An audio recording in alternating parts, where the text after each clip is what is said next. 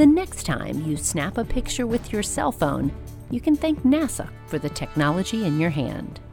This is Innovation Now, bringing you stories of revolutionary ideas, emerging technologies, and the people behind the concepts that shape the future.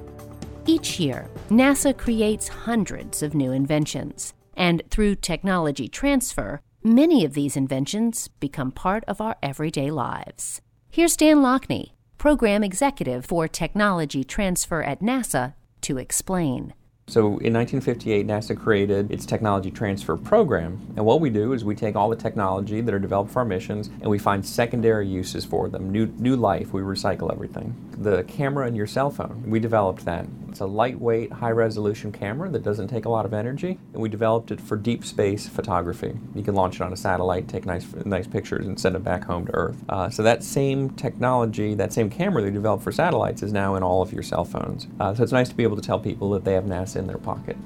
For Innovation Now, I'm Jennifer Pulley. Have a story idea for Innovation Now? Search us on Facebook and let us know. Innovation Now is produced by the National Institute of Aerospace through collaboration with NASA and is distributed by WHRV.